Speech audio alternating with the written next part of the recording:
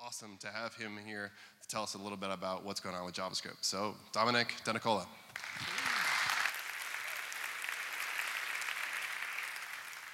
All right, JavaScript. Right, so where did this all start, this whole JavaScript thing? Well, it started in 1995, back when we were doing form validation and image rollovers and hiding the URL where people went in our status bar back when browsers allowed that. So that was the point of JavaScript when I first picked it up. And that was really fun, but I think it's grown a little bit since then. But it's been a slow process. So first we had to standardize the language. We had to take this thing that Brendan Eich made in 15 days or 10 days or whatever it is and put it into a spec and put it through ECMA. And then we had to come out with some competing implementations. So my favorite is Internet Explorer 4, because that's when this whole DHTML craze started. I don't know if you remember DHTML, but it made some really, really fun websites. That was the first time we could actually make things move around the screen with document.layers and document.all. Document.all still haunts us today. It's a truthy property that isn't, or it's a falsy property that has properties. It's like horrible. But that was DHTML, and yeah. So skipping forward a few years, we standardized the next version of JavaScript language. And it's fun to point out the things that were added in ES3, because there are a lot of things we take for granted today. We don't really realize that the language has evolved so much over time. Things like function expressions, which you use all the time today. That's all that CoffeeScript supports. It doesn't even do function declarations. Those came in a new revision of the language. Try, catch, finally, and regular expressions. If you can imagine JavaScript without those, that was the case for 4 years on the web. And there was this kind of lull for many years, right? And the W3C was pushing all these XML solutions for our problems.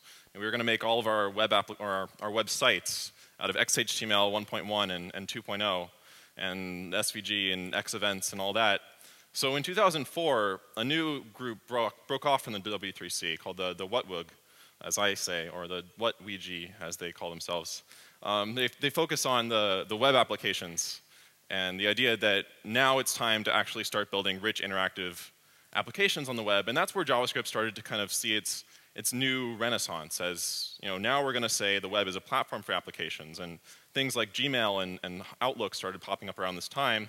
And speaking of Outlook, Microsoft Outlook Online was where we first saw XML HTTP request, and AJAX, which stands for asynchronous JavaScript and JSON. So that was really the first time that we could do the whole server interaction. First it appeared as an ActiveX control, but then it was exposed to JavaScript via Mozilla, put it as a property of the global, where it has appeared ever since.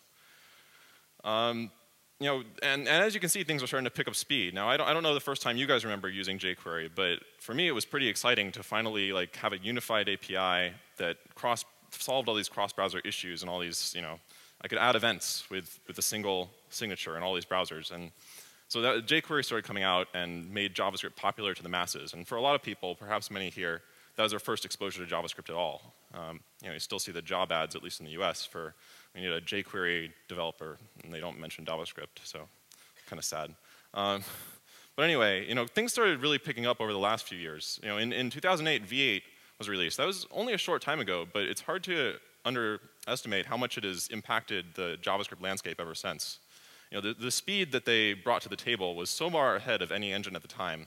If you see the charts for the speed race that took off in JavaScript engines, how they started to approach native speeds these days.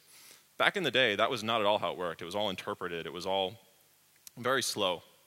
And of course, Douglas Crockford, as he likes to say, he discovered that JavaScript has good parts, and he wrote a book about them. And so we kind of started to get the inkling that JavaScript was not just this crappy language that we all use for scripting and image rollovers and DHTML, but it actually maybe was a language in its own right that had an existence outside of the browser and outside of something we had to delve into when we could take ourselves away from our beautiful .NET and Java and PHP, well, PHP server.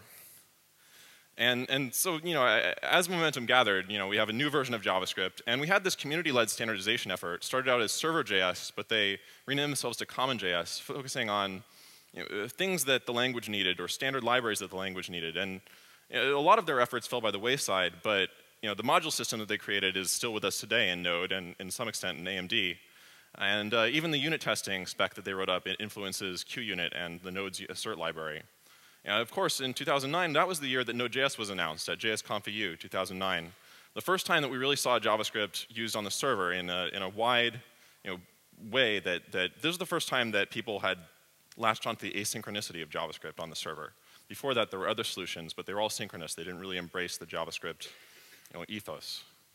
And PhoneGap, and of course the first JSConf, speaking of community-led efforts. So 2009, I think, was really the first year that JavaScript is starting to explode, starting to kind of gain larger developer mindshare as maybe this is the next big thing.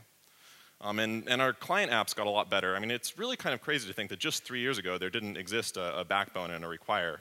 If you go back and look at the commit history, that's the first time we had access to these kind of structured ways of creating client-side web applications, starting to bring things that in other languages might have been obvious, how to do MVC and how to do module system, to our client-side JavaScript development.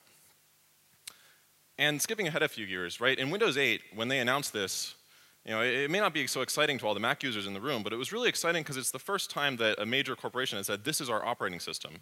It's going to be based on HTML5 and JavaScript. That's how you write your apps.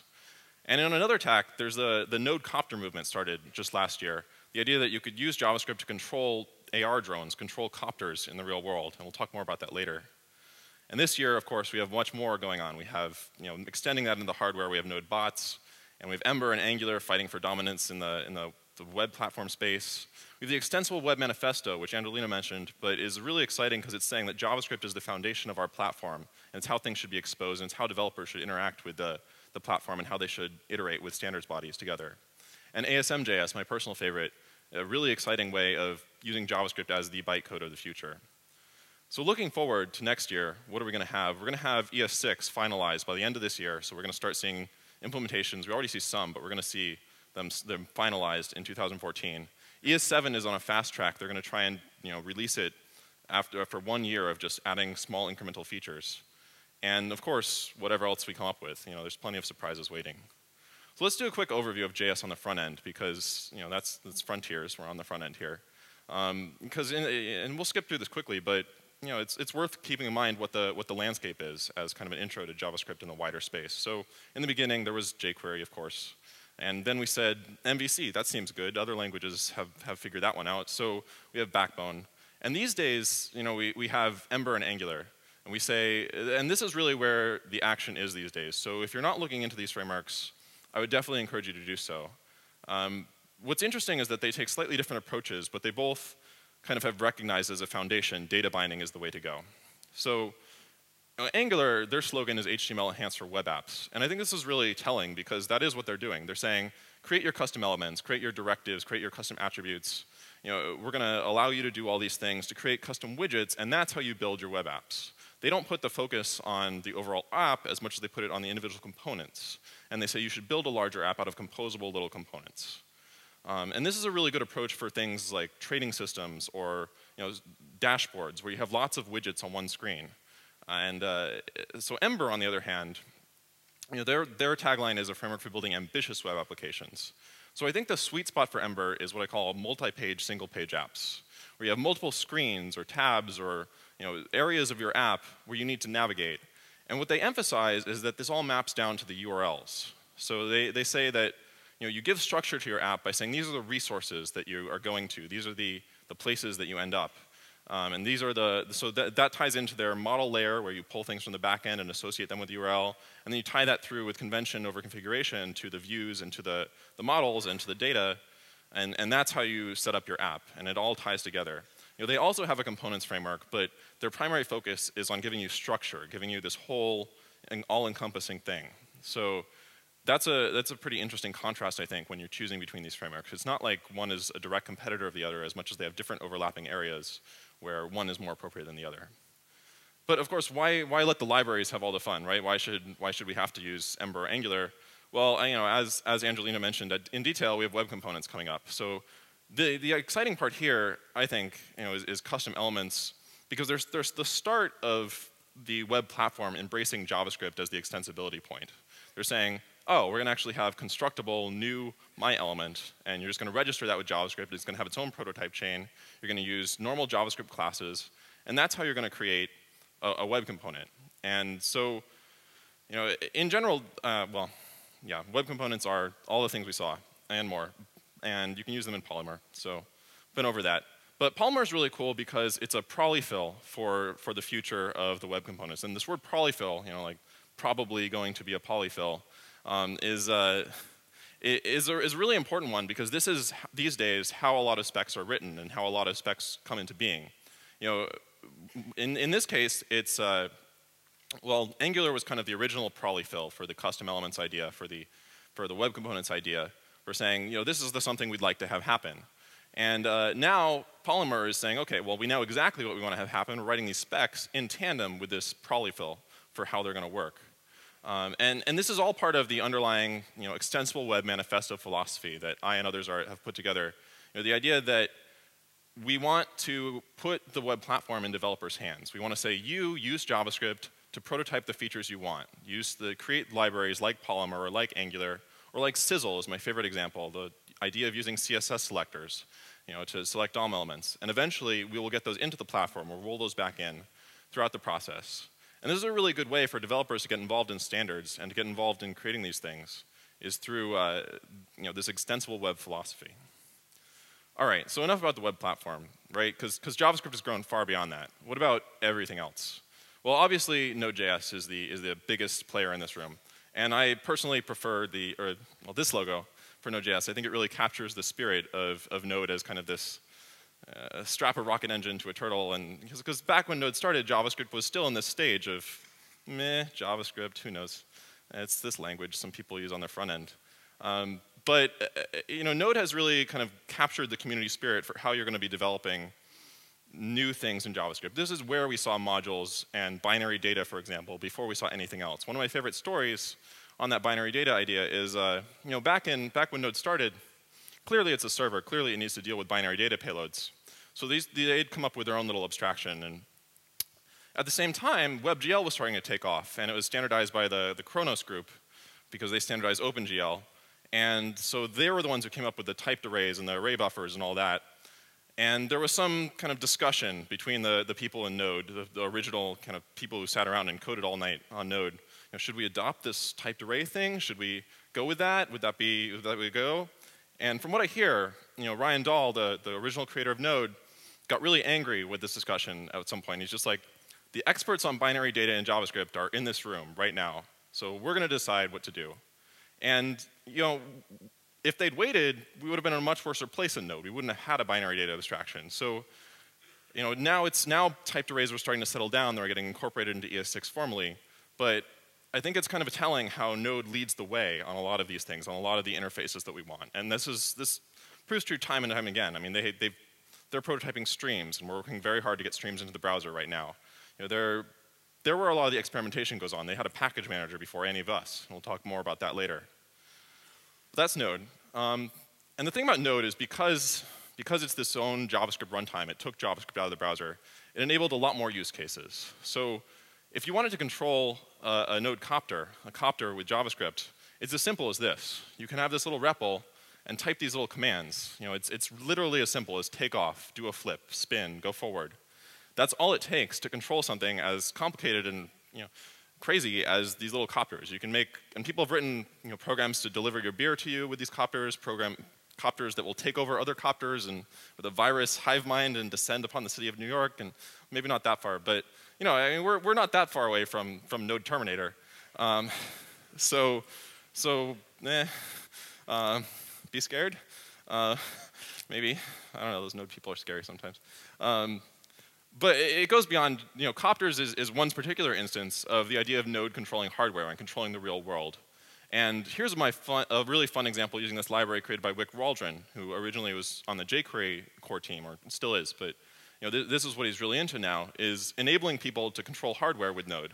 So here's a tiny little piece of code, something almost jQuery-esque, with a very nice API for controlling a sonar device that you would strap to your Arduino, for example. So you can control all these kinds of appendages, whether they be sonar or radar or servos and all this stuff. And people have created really impressive Node bots with this. Sarah Chips also gives a lot of talks on this, and my favorite example of hers is that they created a Node bot that would answer the doorbell for them, so they could, on their phones, be like, oh yeah, press a button, let that person up. So the idea that JavaScript can control the real world is pretty powerful. And it goes even lower level than that. There's this project called Node Serial Port. And when I first heard about that, I was like, okay, who uses serial ports anymore? I didn't understand, because that's what I think of as COM1, right? And so then I thought that must not be it, right? People don't actually use serial ports. They must be talking about something else. So that was my next thought, was a Node Serial Port. But I quickly, when I asked some people for clarification, they pointed out that, no, actually USB is a serial port. So when people say serial port, they actually mean USB. And I think Node USB would have made a lot more sense to me, but probably less technically accurate. But the idea is that you have this really easy way of using JavaScript to control, at the very lowest level, the devices appended to your computer. So what we're doing here is we're just writing data out and getting data back in. Again, using a nice API. But this can control anything. So in some sense, you can write like a device driver for whatever you want to cook up, whatever you create or whatever you buy, to control it with JavaScript. So JavaScript really has the ability to reach very deep into the real world. And the person who creates the Node Serial Port library uses this to create devices for assisted living for old people. And some other people are using it for all kinds of crazy stuff. Node Terminator, as I said. But that's pretty exciting. All right, moving out of the real world, back to perhaps the opposite of the real world, is Windows 8. And I mean, again, it was really exciting to see this when it came out. The idea that we're going to write our apps for this major operating system, which, despite the census of the room, still has an extremely large market share. It's going to transform the way that people write apps. And a lot of people got very upset because this was Microsoft essentially dumping Silverlight on the floor. But they chose us, so I'm not mad. Building off of that, right? This is a trend. We have Firefox OS, where everything is built HTML5 JavaScript, even the basic UI elements, the app drawer, things like that. And Chrome OS, of course. You write your apps as Chrome apps, and Chrome apps kind of anti-webby because they have all these privileged APIs, but hopefully we'll fix that with more APIs. But what's interesting about all these platforms, right, these ideas that we're going to write our entire platform in JavaScript, is now you might want to have access to something lower level, something that you might normally not consume in a web page, something like Git. And so people have actually started doing these kinds of crazy things. They've put things like Git into JavaScript. So JSGit is a Kickstarter project by Tim Caswell, who's active in the Node space, but also this crazy wizard experimenter guy. And so in his Kickstarter-funded time, he's essentially writing a Git implementation in JavaScript. And I think this is really exciting because it proves that JavaScript can do anything. Like, you would think Git is out of the scope of JavaScript, but it's not. We have all the primitives we need. We have binary data. We have HTTP requests. We have file system access. We have all of that. We can do Git in JavaScript, and he's doing it. And now we can run it on our Windows RT tablets or our Chromebooks or our whatever. We can do Git. And that's no need for even native bindings, right? There's no C++ in this project at all. Even before that, things like PDF.js had proved we can render PDFs in JavaScript. And if you use Firefox these days, which I still do, I know like when I look at my analytics logs, 70% of my visitors are using Chrome, but I still use Firefox. This is the default PDF renderer, is a PDF renderer written in JavaScript. And so it proves that with the power of things like Canvas, which kind of gives low-level access to the screen, you can render whatever you want, pixel-perfect PDFs. And this is pretty exciting. But even more exciting is this new project that just got turned on in Firefox Nightlies recently called Shumway. And Shumway is an implementation of the entire Flash VM in JavaScript. So So this is pretty impressive because you take all of this ActionScript code written in an entirely different language and you take out the bytecode from the SWF file and you transform it into JavaScript that you can run in your Firefox and using Canvas and using all these APIs. And it actually works. People are running Candy Crush at high numbers of frames per second in Firefox with the Firefox Nightlies with Shumway. So JavaScript is swallowing everything is, I guess, the moral here. So one big thing to make JavaScript swallow everything is the notion of ecosystem, and the notion of platform, and the notion of sharing, and writing code that is reusable for other people, and composing code out of code created originally by other people. And I think the answer to this is in NPM, which stands for JavaScript Package Manager. The thing about package managers is they're based on network effects, and it's important when you're creating a package manager and when you're entering an ecosystem, when you're writing code to share with other people, that you don't restrict yourself to one segment of the audience. You don't say, I'm only for browsers, or I'm only for people who use this. So if you silo yourself into Jam.js or Bower or Component One or Volo or whatever, you're saying essentially, I don't want to participate in the wider JavaScript package management ecosystem. So NPM is where all the code goes. That's where you should put your things.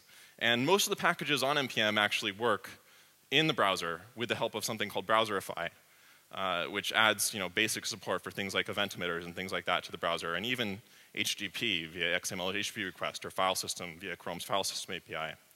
So this makes it very easy to create code that builds on top of other people's code. And you can kind of see this because if you look at the dependency graph for NPM, it's pretty massive. People are depending on each other's code in an amazingly complex and multivariate graph. And so, the biggest package, the most dependent upon package in all of NPM is underscore, which is very clearly works on both client and server. But most of these do as well. Even things like request, which makes XML HTTP requests when used in the browser. So this is the ecosystem that you want to be part of, not the 200 package ecosystem of those other competitor package managers. You want to take part in this large network of growing code so that you can build on top of other people's things and they can build on top of you. A good example of this, I think, is the Voxel.js project, which, if you've seen it, is basically Minecraft in the browser. Again, one of these crazy JavaScript can do everything things. But it uses WebGL, uses all these web technologies. And what's cool is that they've built it out of a series of composed modules. So if you want to just use the core game engine, you can use that. Or if you just want to have something that will render textures from texture files onto WebGL surfaces, you can use that. Or if you want something that just does a request animation pane polyfill, you can use that. It all comes together in this large dependency graph that builds into Minecraft in the browser. And people can take those apart and create little packages that are plugins, or create other game engines that build on top of these. This is the ecosystem that allows JavaScript to thrive. So there's that. All right. For the technical stuff, to close us off, JS the language, right? This is what this is what a lot of you on Twitter want to hear about. Stopping off before we get to the ES6 stuff, shout out again to ASM.js. In case you weren't aware, the idea of ASM.js is to take a subset of JavaScript, to say JavaScript has bitwise operators and typed arrays to create large blocks of memory that don't get garbage collected, and it has integer multiplication with a new addition to the standard, math.imul, and it allows you to compile higher level languages like C++ or anything else down to JavaScript, down to this subset of JavaScript. And this subset is extremely well optimized by today's VMs. And Mozilla has put in some work to make it even more optimized via this ahead of time compilation. That's really what ASM.js is about. But it performs very well in all the browsers, and Chrome is pursuing a strategy where they don't use ahead of time compilation, where they just optimize it anyway. Everybody wishes them luck on that. Brendan Eich is skeptical. I'm hopeful. I don't know anything about it, so I can't really judge feasibility. But it's really exciting that we're going to just take C++ and shove it at the browser and say, here, run it. And this allows you to do things like take all the games that have been created. Nobody's going to rewrite Knights of the Old Republic, one of my favorite Star Wars games. Nobody's going to rewrite that in JavaScript. But they can compile it down to with ASM.js and run that in the browser. And now you can play, be a Jedi in a galaxy far, far away in JavaScript, in your browser. And this all ties into the theme of JS as the assembly of the web, right? And that's kind of interesting because it's like what you would handwrite sometimes if you were really hardcore, but also as the VM of the web, the idea that you can write whatever language you want, and it'll compile down to JavaScript, and it will be the foundation. And we won't need any of this kind of bytecode. And there's some really good arguments. Brendan Eich gets on arguments on Hacker News. Love him for it. Very, very fun to read, where he tells you exactly why a VM, a bytecode, agnostic bytecode is not the way to go. That JavaScript is the bytecode and the VM of the web. So again, JavaScript is going to swallow all these other languages, all those things. And there's compilers for all of these to JavaScript. You can look at Jeremy Ashkenas maintains a big page full of all the different things that compile to JavaScript. And all these are on there. So you can write any of these, even if you like Haskell. If you're one of those people, you can write that in the browser today. Of course, the original compiled to JS language, not the original, but the most prominent, is CoffeeScript. And CoffeeScript is really cool, and I got really into it for a while. But there's something even better coming along in terms of transpiled languages, and that's ES6. And the main transpiler for ES6, for the next version of JavaScript to the current version of JavaScript, is called Tracer. Tracer doesn't have a logo, so I made it one. It turns out that if you look up Tracer on Google Images, and actually in the dictionary, it's a guy who does parkour, which is this acrobatic urban thing. So that's now the Tracer logo. You know, you're welcome, Eric Arvidsson. And it's kind of kicking away the coffee cup because it's better. Yeah, well, we can leave that out of the official logo. Anyway, the best way to use Tracer, I think, is this Browserify transform called ES6ify, which is great because Browserify has all the infrastructure for bundling and source maps and all that built into it.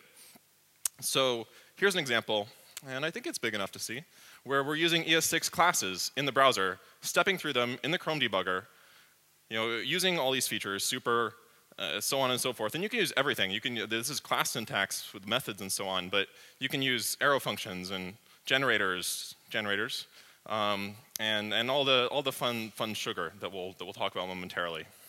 So, yeah, ES6. You can use it today. But what is ES6, right? So what is the point of ES6? Well, you know, the biggest point, I think, is to not stagnate our language, right? If we stagnate in one place, we get in the situation HTML was in 1999, where we're sitting still, you know, waiting for WPF and Silverlight and so on to come and eat our lunch, and Flash. May it rest in peace. But we need to keep up with the times. We need to create a productive language for developers, something that people will really enjoy programming in and be able to create powerful abstractions in for the next level. And this is summarized in the official goals of the TC39 Standards Committee, which is to be better for applications and for libraries, including the DOM. They want to be able to explain the entire DOM in JavaScript instead of this crazy C++ magic JS IDL land or web IDL land. You know, and of course code generators, right? So we want to be able to make ASM.js and anything else as fast as possible. So what's new in ES6 anyway, right? So let's go over some of these things in turn, because I think people generally enjoy finding out about these if you haven't already. So starting out easy on the syntactic level, right? So we have class sugar. We have class and extends and super. And I want to emphasize this is just sugar, right? This is already JavaScript's prototypal inheritance model. It's the things we do today. But you don't have to use any of those stupid libraries where they're, you know, dot extend, blah, blah, blah. Favorite super simple class library for JavaScript number 3000. You can just use what's built into the language and it'll desugar it for you into these patterns that we're used to. Arrow functions, easy win. Notable that they have lexically scoped this, so they're like CoffeeScript's fat arrow functions. They preserve the this from the outer scope. There was talk of adding a thin arrow function, but it was said that that was one arrow too far, and I somewhat agree.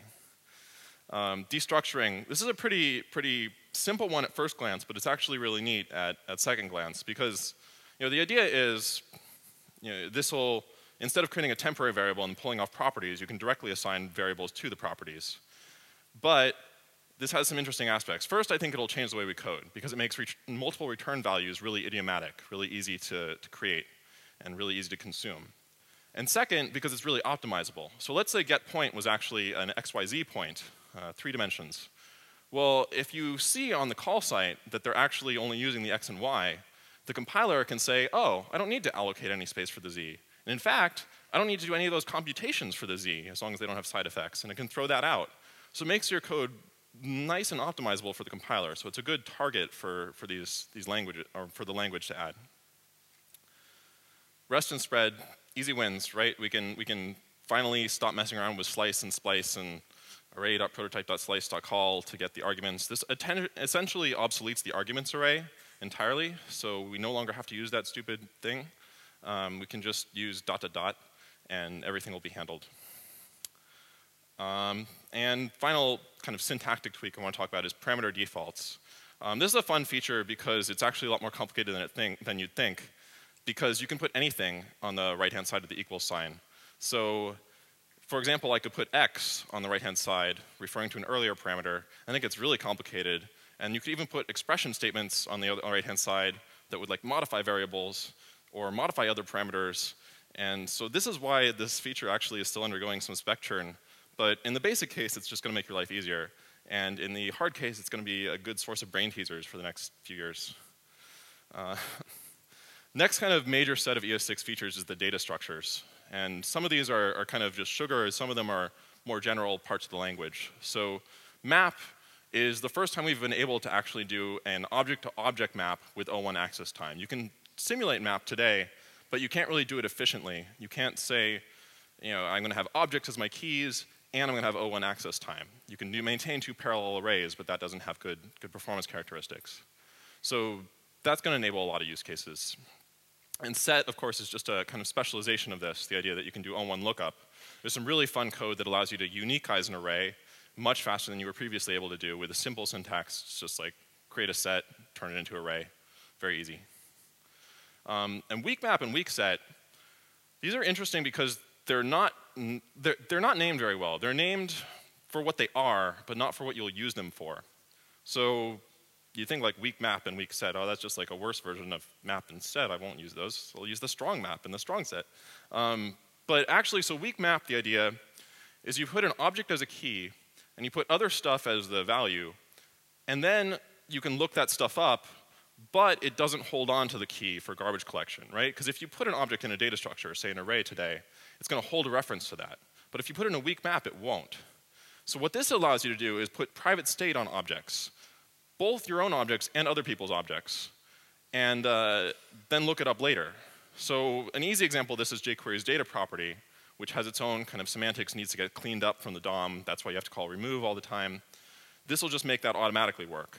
But it's also the essential way of doing private state in JavaScript while still staying in the prototype model. Because if you remember, if you've ever tried to do private state, you essentially get forced into the closure pattern, which makes you allocate a new copy of each method for every time that you create the object, just to have access to the state you've stored in the closure. With weak maps, you have true privacy without the expense of the prototype, just by keeping the weak map inaccessible and making it only accessible to the prototype. Weak set is, again, it's a little specialization of weak map. You can easily make it in terms of that. But the use here is for something called branding. And what this means is essentially checking that an object is of the type that you want it to be. So the idea here is you're writing something like the DOM, and somebody calls append child with some random thing. And you want to make sure that that's actually an element, and not just something pretending to be an element by having 3 or 4 properties that make it look like an element. Well, the way that you'd use weak set to accomplish this is every time you create an element, you would put it in the weak set. And since it's weak, it wouldn't hold on to it. It wouldn't keep a reference to it that prevents garbage collection. But this means that later, when somebody passes you in the element, the possible element, you check. Is it in the weak set? Yes? Okay, it's a real element. Go. If not, then no, don't let it through. It's going to mess up and cause crashes because your C++ isn't equipped to deal with it. So that's a pretty nice kind of set of features at the low level. The iteration protocol. So the for-of loop is the new way of iterating over everything, over arrays, maps, sets, even user-created objects. There's a simple hook that you can create that allows you to return an iterator that allows you to iterate over your own data structures. So if you want to create a breadth-first tree with its own little iteration protocol, you can do that now. And everybody knows to just consume it with for-of. And this kind of exemplifies how ES6 works and the web in general works. We can't take out old broken things or change them like for-in. We just add new things and hope that you forget about the old one forever. Never use for-in, ever. So that's a nice unification. Finally, in data structures, typed objects. The idea here is to provide a compilation target for things like C# or Java, where they say, oh, I have a field, a struct, that has these fields of this type. And you build structs up from other structs or from the primordial binary data types of like uint or just int. And this will allow really compact, memory efficient, garbage collection friendly representations of primordial types. For games is a good example of this, but also transpilers. All right, so finally, the game changers. What are the new things in ES6 that are really going to change how JavaScript works, how we write JavaScript? Well, first, of course, is generators. And you may have seen some articles on this. And they're good for 2 things. First is lazy sequences. So all those array methods that you like to use that you end up feeling bad about because you're like, oh, I filtered and then I mapped, so I made 2 loops through the array.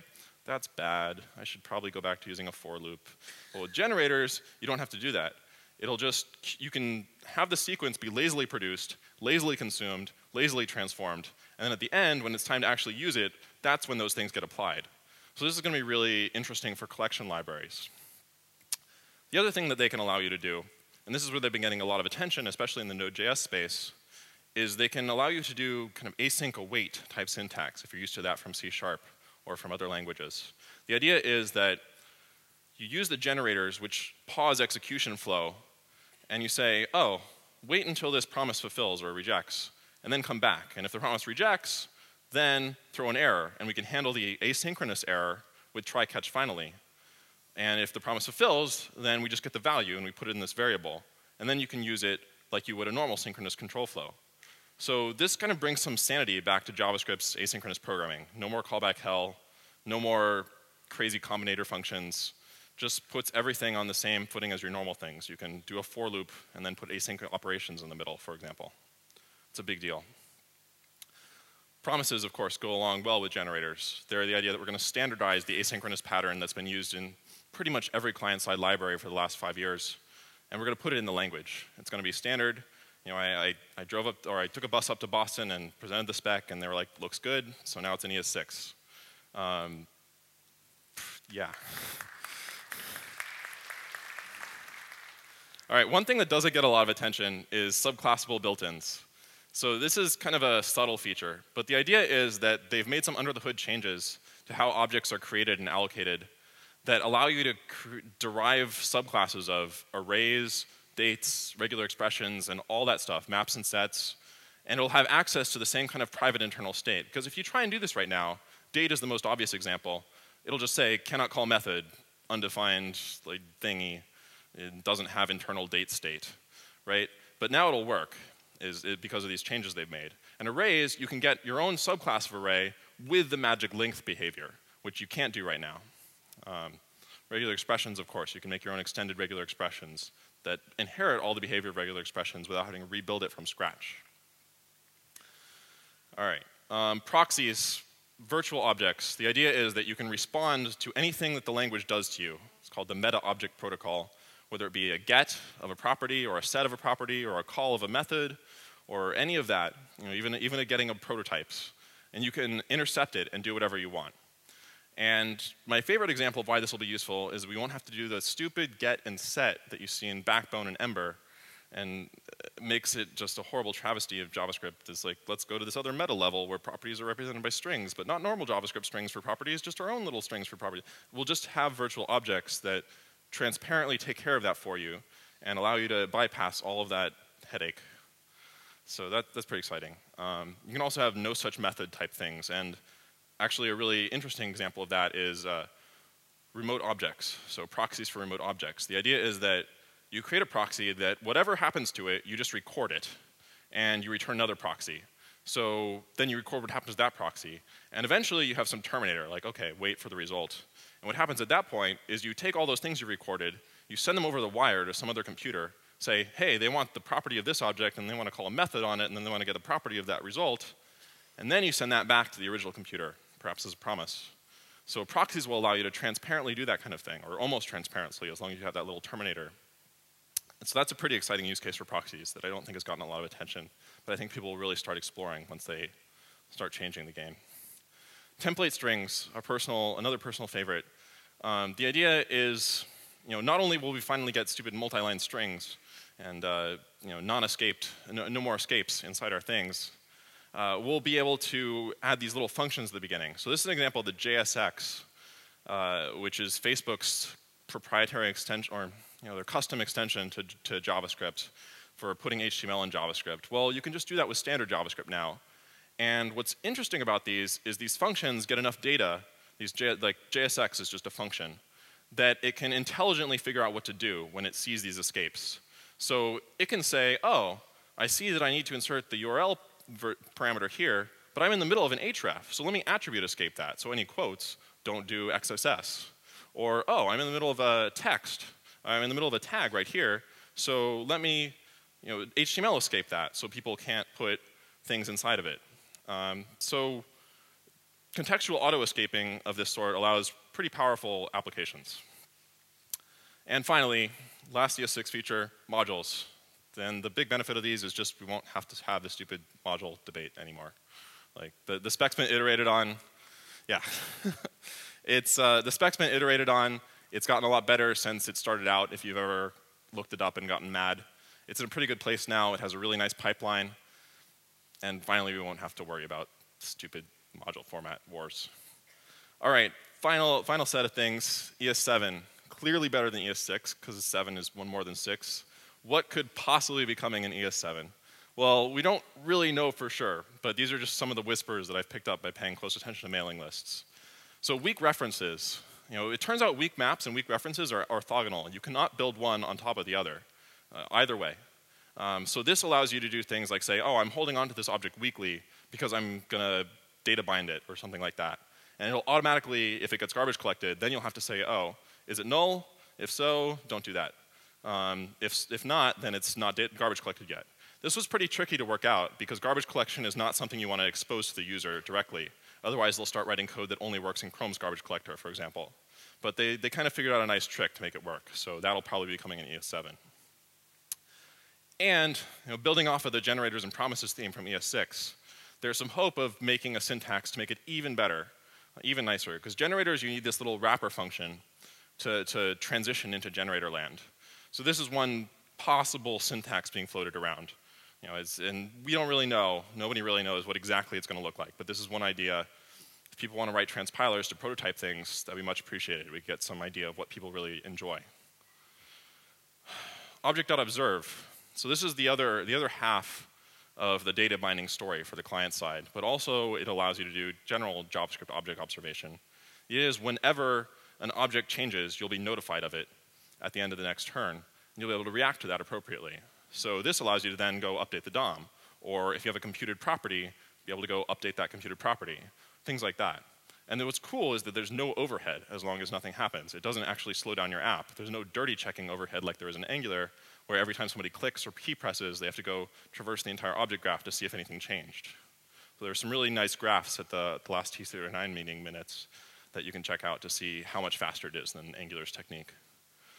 Value types, a personal favorite of Brendan Eich, is that finally we'll have stupid integers in JavaScript. So, yay.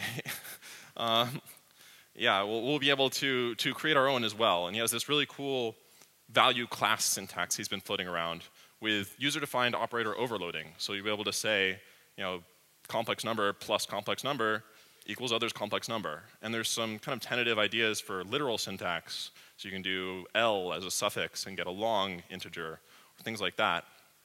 And you'll be able to override all these things. So you could say this URL is equal to this URL with the double equals operator. No overriding triple equals, which is a bit of a shame, but also understandable, because if they're actually different objects, yeah.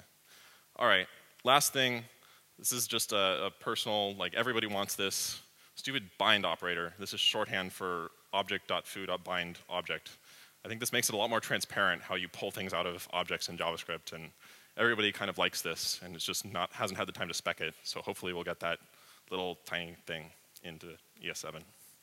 All right, and that's it. Yay, JavaScript.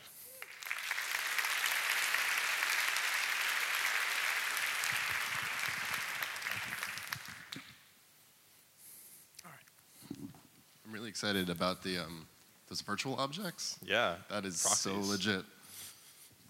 It's always like that challenge of like you want to. I was thinking of that situation where events are coming in. Let's say you have like JavaScript running in the page, but you don't really want to act on that yet. Right. You just want to like kind of capture all those calls as they come in, and then at some point, like when the rest of your page is ready, then you'll be like, okay, well, we'll handle that now. Exactly. I was like, yes, please. Cool. That is fantastic stuff. Really excited. Someone was actually asking about streams. Node has done a lot of work in streams, had a bunch of iterations. What about streams in kind of the browser and ECMAScript? Yeah, no. So this is something I'm very interested in and working on. So there is a streams API that you should not look up because it will make you cry. It's very bad, and nobody wants to implement it. Besides maybe the guys who wrote it, but I think they were invited experts, so they're not implementers, so we're safe. what we need to do is take the lessons that Node has learned and not necessarily copy them because they made some mistakes along the way, but figure out what the correct Streams API is for the browser. And this will enable really cool things like streaming HTTP downloads, and then you pipe that into a image tag, or you pipe it through a web worker, which does some transforms on it, and then you pipe that out of the web worker into a video tag, things like that. This is clearly something we need. There's this great slide by Max Ogden that shows like 40 different browser APIs that are kind of streams, and then on Node they have just one. So we need to unify all these primitives, and I'm working on it. It's my next big thing after Promises. We have some buy-in from some implementers, but it's all very early stages. So if you can get involved, let us know. Nice, that's great. As for availability, ES6, Yeah. how available is it in browsers? So Tracer is really awesome, I do want to emphasize. It has a few features that don't transpile very well, that add a lot of overhead when you use. But a lot of the more basic stuff, or the more syntactic sugar stuff, work out great. And you should definitely use that. Firefox has been implementing these things pretty rapidly, and not even under a flag, which is great. So if you use Firefox or Firefox OS, you can just program with weak maps and arrow functions and various other crazy things right away. Chrome has a few things under flags. They have generators, which is a big deal. And kind of sadly, it had to be implemented by Bloomberg instead of the Chrome team, but I guess that's how open source goes, priorities and stuff like that. So Chrome still has flags. IE, actually, I forgot about this. IE 11 has implemented a few features. It's implemented the new data types, including weak map, and it's implemented let and const, which I didn't mention. So it's coming. Use Tracer, use Firefox. If you're a Node, just run with -- Harmony. Nice, nice. I was wondering if you could tell us a little bit about Object Observe. Was it originally targeted for ES6, and then it got moved to ES7? No, it was always ES7 because they had a pretty good idea what they wanted in ES6, and it's really just been kind of tightening down the hatches on that for the last year. Tighten them way down, and then you're like, except for that whole promises thing, let's just sneak that in there. Yeah. So it turns out when you write a really detailed spec with like everything worked out, then they're pretty much like, oh, well, okay. Okay. Also, it really helps the module loader API suck less because it can return promises instead of using callbacks. Yes. That's the one big reason. Yeah. Object Observe is part of the new ES7 release train, which is just put features out there as fast as you can, and when a year rolls around and it's time for it to go to the ECMA General Assembly, say, okay, that's it, that's ES7. So this is the proposal from Raphael yes. Weinstein? Yeah, Raphael Weinstein had this proposal, and everybody pretty much likes it, where it's a more iterative process where champions of these different features just put their things out there sooner and do their own spec text and get it incorporated. And once a year, they just ship a version. It's no more this monolithic, work on it for 4 years. Yeah, it's kind of more like the every 6-week release cycle of Chrome and Firefox. Right. Just let's apply it to standards right. instead. But languages are a little bit more complicated than browse. Yes, well, yeah. Yeah. Yeah. I think I'm really excited about that kind of like pace. I think it's gonna avoid some of this issue that we had with ES6, kind of taking that time. Yeah, it's been taking a while. Will Node be able to get rid of the require syntax, and like are there conversations around moving over to the new module syntax? Yeah. This is kind of controversial because the Node people are very, very stubborn, very set in their ways. Some more than others, though, and I think there's some important and influential Node people who recognize that you can't dig your head in the sand and avoid the future forever. So their policy is very much when things land in V8, not under a flag, then we'll deal with them. So that's not going to happen for a little bit of time, but once it does, then I think they're going to say, okay, well, somebody else do the work for us, and then we're like, okay, that looks good, we'll put it in core. And this is kind of a crazy idea, but one of the things they're contemplating is because they've been working on Node for so long, they have the rewrite bug. They're like, we just could have done everything so much better, but we can't break backwards compatibility. That would be bad. So what if when you did import HTTP, you got Node 2 HTTP, and when you did require HTTP, you got Node 1. So they're even kind of excited about ES6 modules from that perspective. But that's a crazy idea. It's not official policy in any way. It's just something they're floating around. Yeah, that's cool. All right, well, thank you very much, Dominic. This is great.